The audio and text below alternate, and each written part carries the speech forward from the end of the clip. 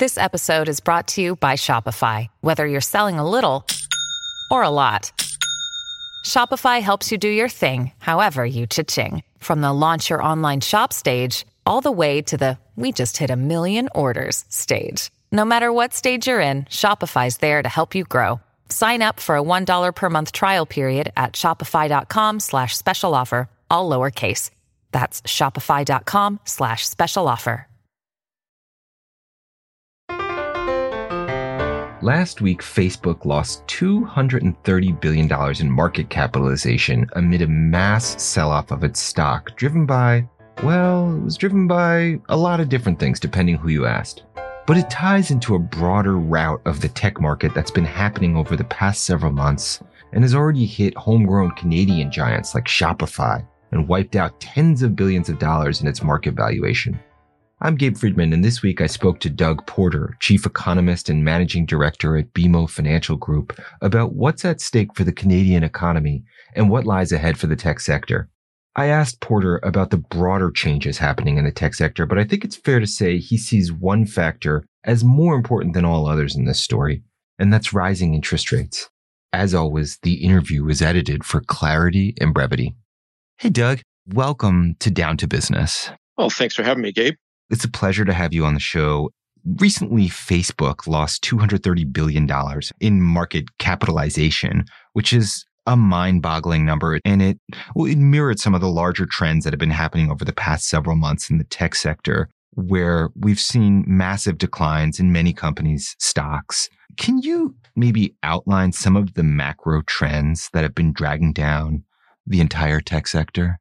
Certainly. I think the single biggest issue and the biggest change since the start of this year is markets are cottoning on to the fact that the Fed means business.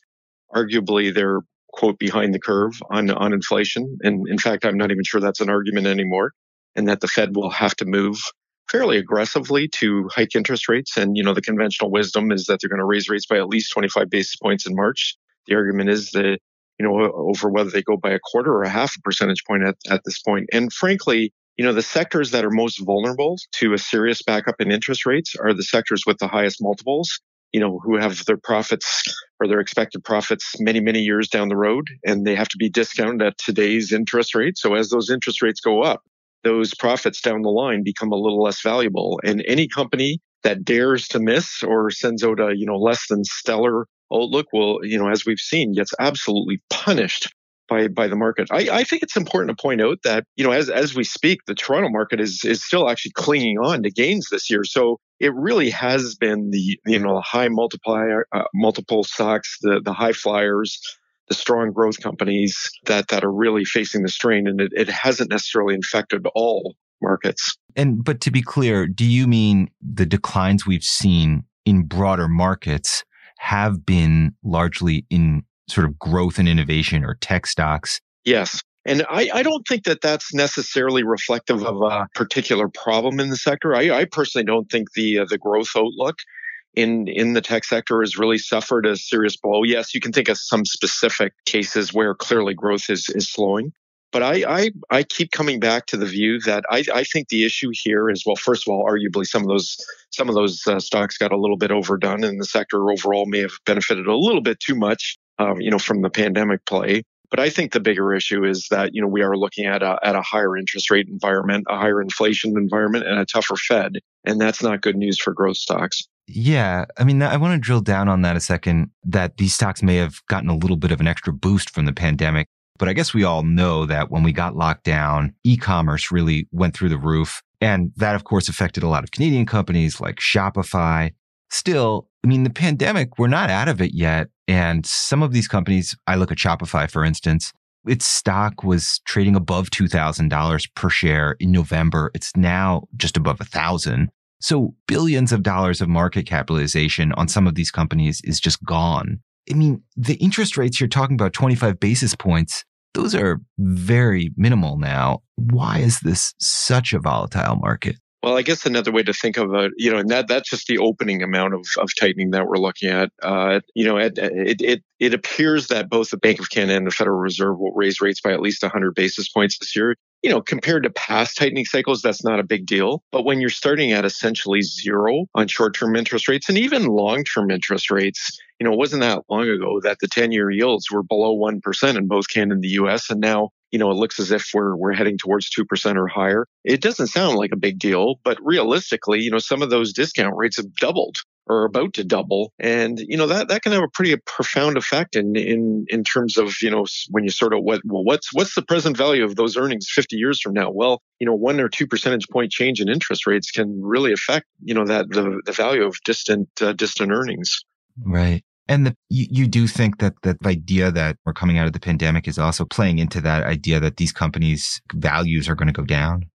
In that situation, I think we have to almost do it on a company by company basis because of, in some cases, what we'll see is an actual reversal. You can think of a few that benefited directly from people being stuck at home, not to name names, but, something like a Peloton or a Zoom, where we could actually see a reversal, not just a slowing growth. Others are likely to see somewhat slower growth as opposed to the meteoric gains that we saw in the past year. And there, I think of, say, some of the e-commerce sites.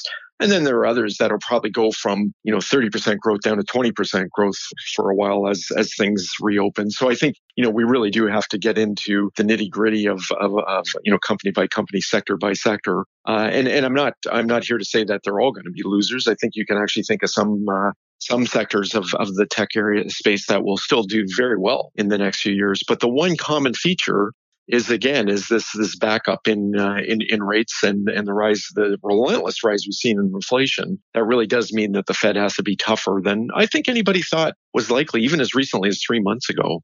Really? I mean, when we talk about interest rates rising, though, I think most predictions are like that they'll go up to 2 or 3% or something like that over the next several years. Yes, that's basically what we're calling for too. I think the one concern I would have, and some in the markets have, is that there is a chance, much as everybody has missed it on inflation in the last year, that we're still missing it, and that the Fed and the Bank of Canada have to do a lot more than just sort of the traditional cycling. There are a lot of economists out there that if you scratch them just a little bit, they'll tell you that just getting rates back to neutral or where we were before the pandemic is not going to be enough this time. Most people who are in the financial markets now have not seen real inflation in their professional lifetime. And it could still be a bit of a shock, if inflation does not soon crest, just how far the Fed and the Bank can ultimately have to go to quell inflation. Yeah. Let's talk about inflation for a minute. Can you remind people where inflation is right now and why that would be a concern for the tech sector? So the most broadly quoted numbers are headline consumer prices. In the US, they're now running at 7%. In Canada and in Europe, they're running at right around 5%, a little bit less in Canada, I should say. Before the pandemic, for about the decade before, the average inflation rate in Canada and the US was a little bit less than 2%. It was about 1% in Europe.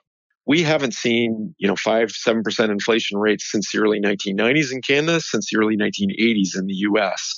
These are very high inflation rates. They were higher in the 70s and early 1980s. They got into double digits in both instances. So we're not in those bad old days just yet. But the risk is that if oil prices don't let up, if wages really begin to move now, that we could be looking at even higher inflation before it eventually crests. There's nothing inherently necessarily bad about inflation specifically for tech. I think it's more the fact of what it means for interest rates is potentially particularly bad for tech. And it goes just back to the fact that these high growth companies have very high multiples, and basically higher rates do raise the valuation concerns about the high multiple companies in particular. I've heard that this is not the standard textbook case of inflation, insofar as, at least initially, everyone agreed that this was COVID related, that demand projections and supply projections just got out of whack because you had to shut down factories that were making things, and the fact that people were staying home meant that their buying habits changed. And so it just got out of whack. And then there were all these crazy supply chains with ships getting stuck and containers and ports getting congested. And it's just taking a while for it all to work itself out. but this is not the sort of standard case of inflation. First of all, I absolutely agree with almost everything you said. And our core view is that inflation is likely to moderate over the next 18 months. And, we've definitely tended to be on one end of the spectrum, warning people that this inflation is a little bit more real and, could be longer lasting. But even we think that inflation in Canada and the US will fade back towards the 2.5% to 3% range about a year from now and perhaps go a little bit lower 2 years from now. I'm just more concerned that if we're going to be wrong, it's on the high side. The thing I worry about is, a lot of what we're seeing right now is either due to reopening or supply-demand mismatch on the supply chain for goods and the run-up in oil prices. The thing I'm worried about is that this burst of inflation we've seen has been around long enough now that it's going to start really affecting expectations and people's behavior. In other words, it's going to get built into wage contracts. It's going to get built into pricing contracts. And it could prove to be a little bit more lasting and stickier than many believe. And, I totally agree that the initial causes were highly unusual. The risk is that the next round becomes a little bit more, typical inflation of what we've seen in the past. And just to be clear, if this was unusual, how do we typically think about inflation starting? Normally, if we go all the way back to the 70s and 80s, and by the way, every episode's a little bit different. We basically had a situation where the economy was probably overstimulated in the late 60s and early 70s by heavy-duty government spending. A whole wave of new social programs came out, a lot of spending on the Vietnam War, and it butted up against some supply pressures. Unionization was much higher back in those days, and then we had an oil shock in the early 70s. That really cut inflation loose, and policymakers were slow to respond. I am worried that there are some parallels in this episode, and that's why I actually do think it's pretty important for central banks to start raising rates and to nip it in the bud so that this doesn't become lasting. I think a couple of reasons why I'm a bit more relaxed on inflation now than I would have been, versus what happened in the 70s, is globalization is still a force, I think, to hold down inflation. Another factor that's quite different from the 70s is demographics. I believe that the aging of society, actually works against a sustained run-up in inflation, whereas we had a rapidly growing young population in the 70s that I think actually tended to fuel inflation at that time. So I think that, some of the bigger dynamics will help restrain inflation somewhat in this episode. Now we're going to pause a minute for a short break. At Evernorth Health Services, we believe costs shouldn't get in the way of life-changing care, and we're doing everything in our power to make it possible. Behavioral health solutions that also keep your projections at their best? It's possible. Pharmacy benefits that benefit your bottom line? It's possible. Complex specialty care that cares about your ROI? It's possible. Because we're already doing it. All while saving businesses billions. That's Wonder made possible. Learn more at evernorth.com/wonder. Pivoting back to the tech sector for a second, a lot of the tech companies that have seen declines, they're giant companies. They trade at these very high multiples, which mean investors think there's so much room for growth. But lately, more and more each year, you hear lawmakers in the US or in Canada or in Europe talking about antitrust concerns, talking about, are these companies too big? Should we break them up? Are investors in any way looking at some of these big tech companies and also having some doubt about whether these companies will be able to achieve the same scale that people were envisioning just a few years ago? Yeah, those excellent set of questions. And again, I think you really almost do have to study them on a single basis. I know, people love to group them all into one FANG grouping or FANG-M. But the reality is, each one of those companies is very different and has a different reputation and, a different set of circumstances surrounding it. And, it's interesting. We've heard talk for, I would say over a year now about, reining them in, breaking them up, possibly, maybe regulating them. And realistically, not much has happened. I could see a couple of them. I don't want to name names. I could see a couple of them being much more heavily regulated in the years to come. I'm not sure it's going to make a huge difference in terms of their growth outlook. And I think from an economic standpoint, these are mammoth companies in terms of valuation. They're not that large in terms of employment. They just aren't. I mean, they're definitely an important part of the U.S. economy, much more so than Canada. But I think that, if we start looking at to what extent Congress might rein them in or try to temper their growth, I don't think that'll necessarily have a big impact on the growth outlook for the broader U.S. economy. I guess I tend to be still fairly optimistic on that front. There's a lot of innovation in the U.S. And I think almost regardless of what happens to some of these mega cap tech companies. That's a great point. What about Canada, where both foreign tech companies and domestic tech companies have created a very lively sector? It seems to be growing quite fast, but some of the biggest companies are facing these reevaluations by investors. Yeah, and from an economic standpoint, we always have to sort out the difference between the equity market valuation in Canada and the actual impact on the Canadian economy. And one sector I always like to point to as a great example is the auto sector. We have, of course, no auto producers in Canadian-based auto producers in the TSX, none of which are owned by Canadians, I should say. Of course, we have some important auto parts companies, but it's a huge employer and it's critically important to the Canadian economy, and yet it barely makes a ripple in the Canadian equity market. To some extent, you could make the case that that's kind of the situation on the tech side. Now, of course, we do have a couple of very large names in technology on the TSX, but they don't represent the lion's share of tech activity and employment in the country. And you're absolutely right. I actually think first of all, I think there's a lot of really good stories going on in Canada, but beneath the surface, and maybe that don't always reach the headlines. A lot of smaller tech companies that are gradually emerging and thriving.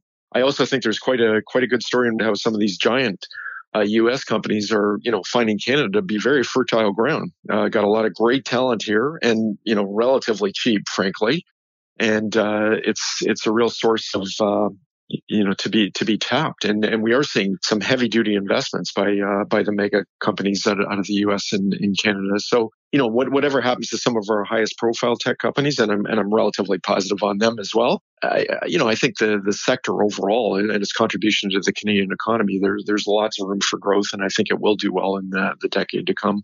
Interesting. And so looking forward, interest rates are obviously rising. What do you think you see ahead as interest rates presumably continue to go up? Do you think that we're just going to see these multiples continue to get beat down further, or do you think the market may have even overcorrected already? I doubt it has overcorrected. I think the market is still, coming to terms with just how serious the Fed is about to get. So I would look back, and I don't mean to be alarmist at all, but I would definitely look back to what happened in the late 90s, early 2000s for some lessons, and they're not all bad for the sector, by the way. I would point out that the downdraft can last longer than most expect, just as the upswing went on a lot longer than I think most had anticipated.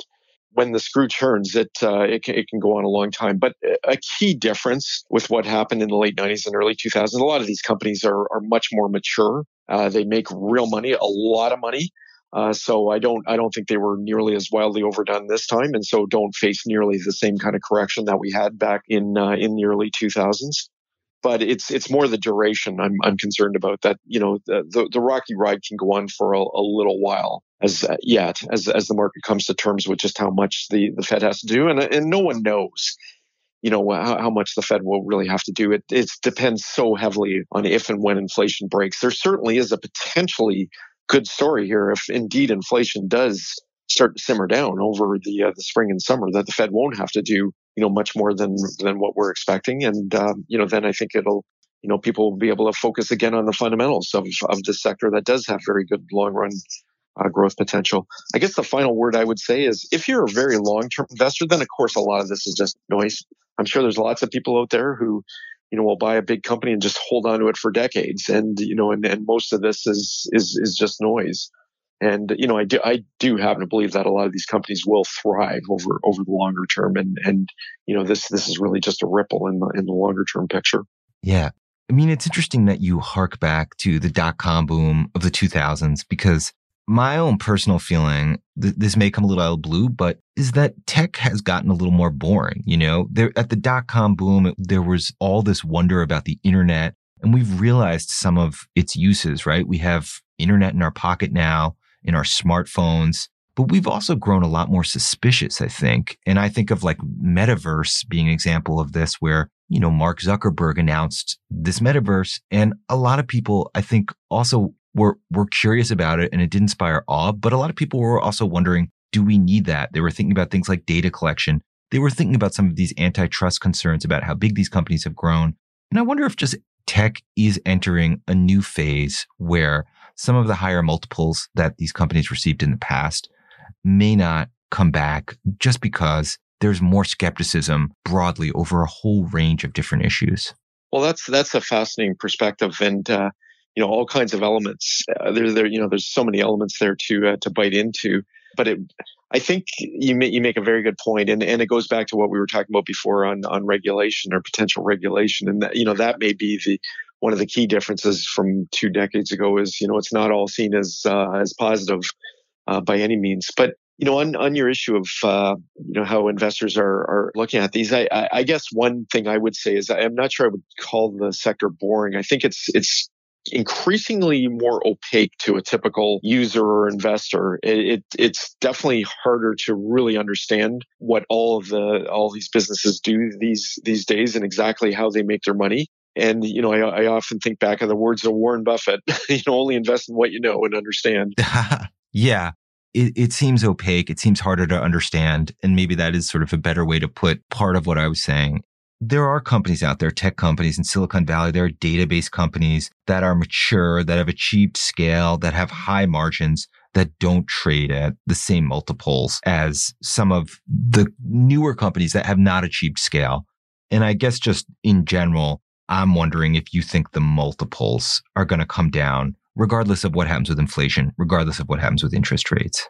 I think it's inevitable that as a company matures, its multiples should come down. I guess I think of a company that was the leading tech company, or arguably the only tech company when I was a kid, IBM. It's still around, it's still making money, but take a look at its multiple, for instance. But that's not to say that companies that even as their multiple comes down, they can't still be wildly successful. I think of an Apple or a Microsoft that had incredible second lives, if not third lives in some cases, and now reign as the 2 most valuable companies in the world. It was a fairly long time ago. They were battling it out back in the 1980s in a completely different landscape. Fighting it out in the PC market, and here we are decades later, and they're still number 1, 2. So. A lot depends on the management of these companies, how well they're run, how well they can adapt to different environments. That's why I guess it's prudent to really spread your eggs around in a number of different baskets, because, who can really know which companies will continue to thrive and sustain themselves in the years to come. Hey, Doug, I really appreciate you coming on Down to Business to talk to me about this issue. Thanks so much. No, it was a lot of fun. Thanks for having me. That was Douglas Porter, Chief Economist at BMO. Thanks for listening, and thanks to Bryce Hall for composing and performing the original music on this show, and for producing Down to Business, to Pamela Heaven for web support, and to the crack editing team at the Financial Post. I'm Gabe Friedman, and I'll be back next week. But until then, you can find all your business news at financialpost.com.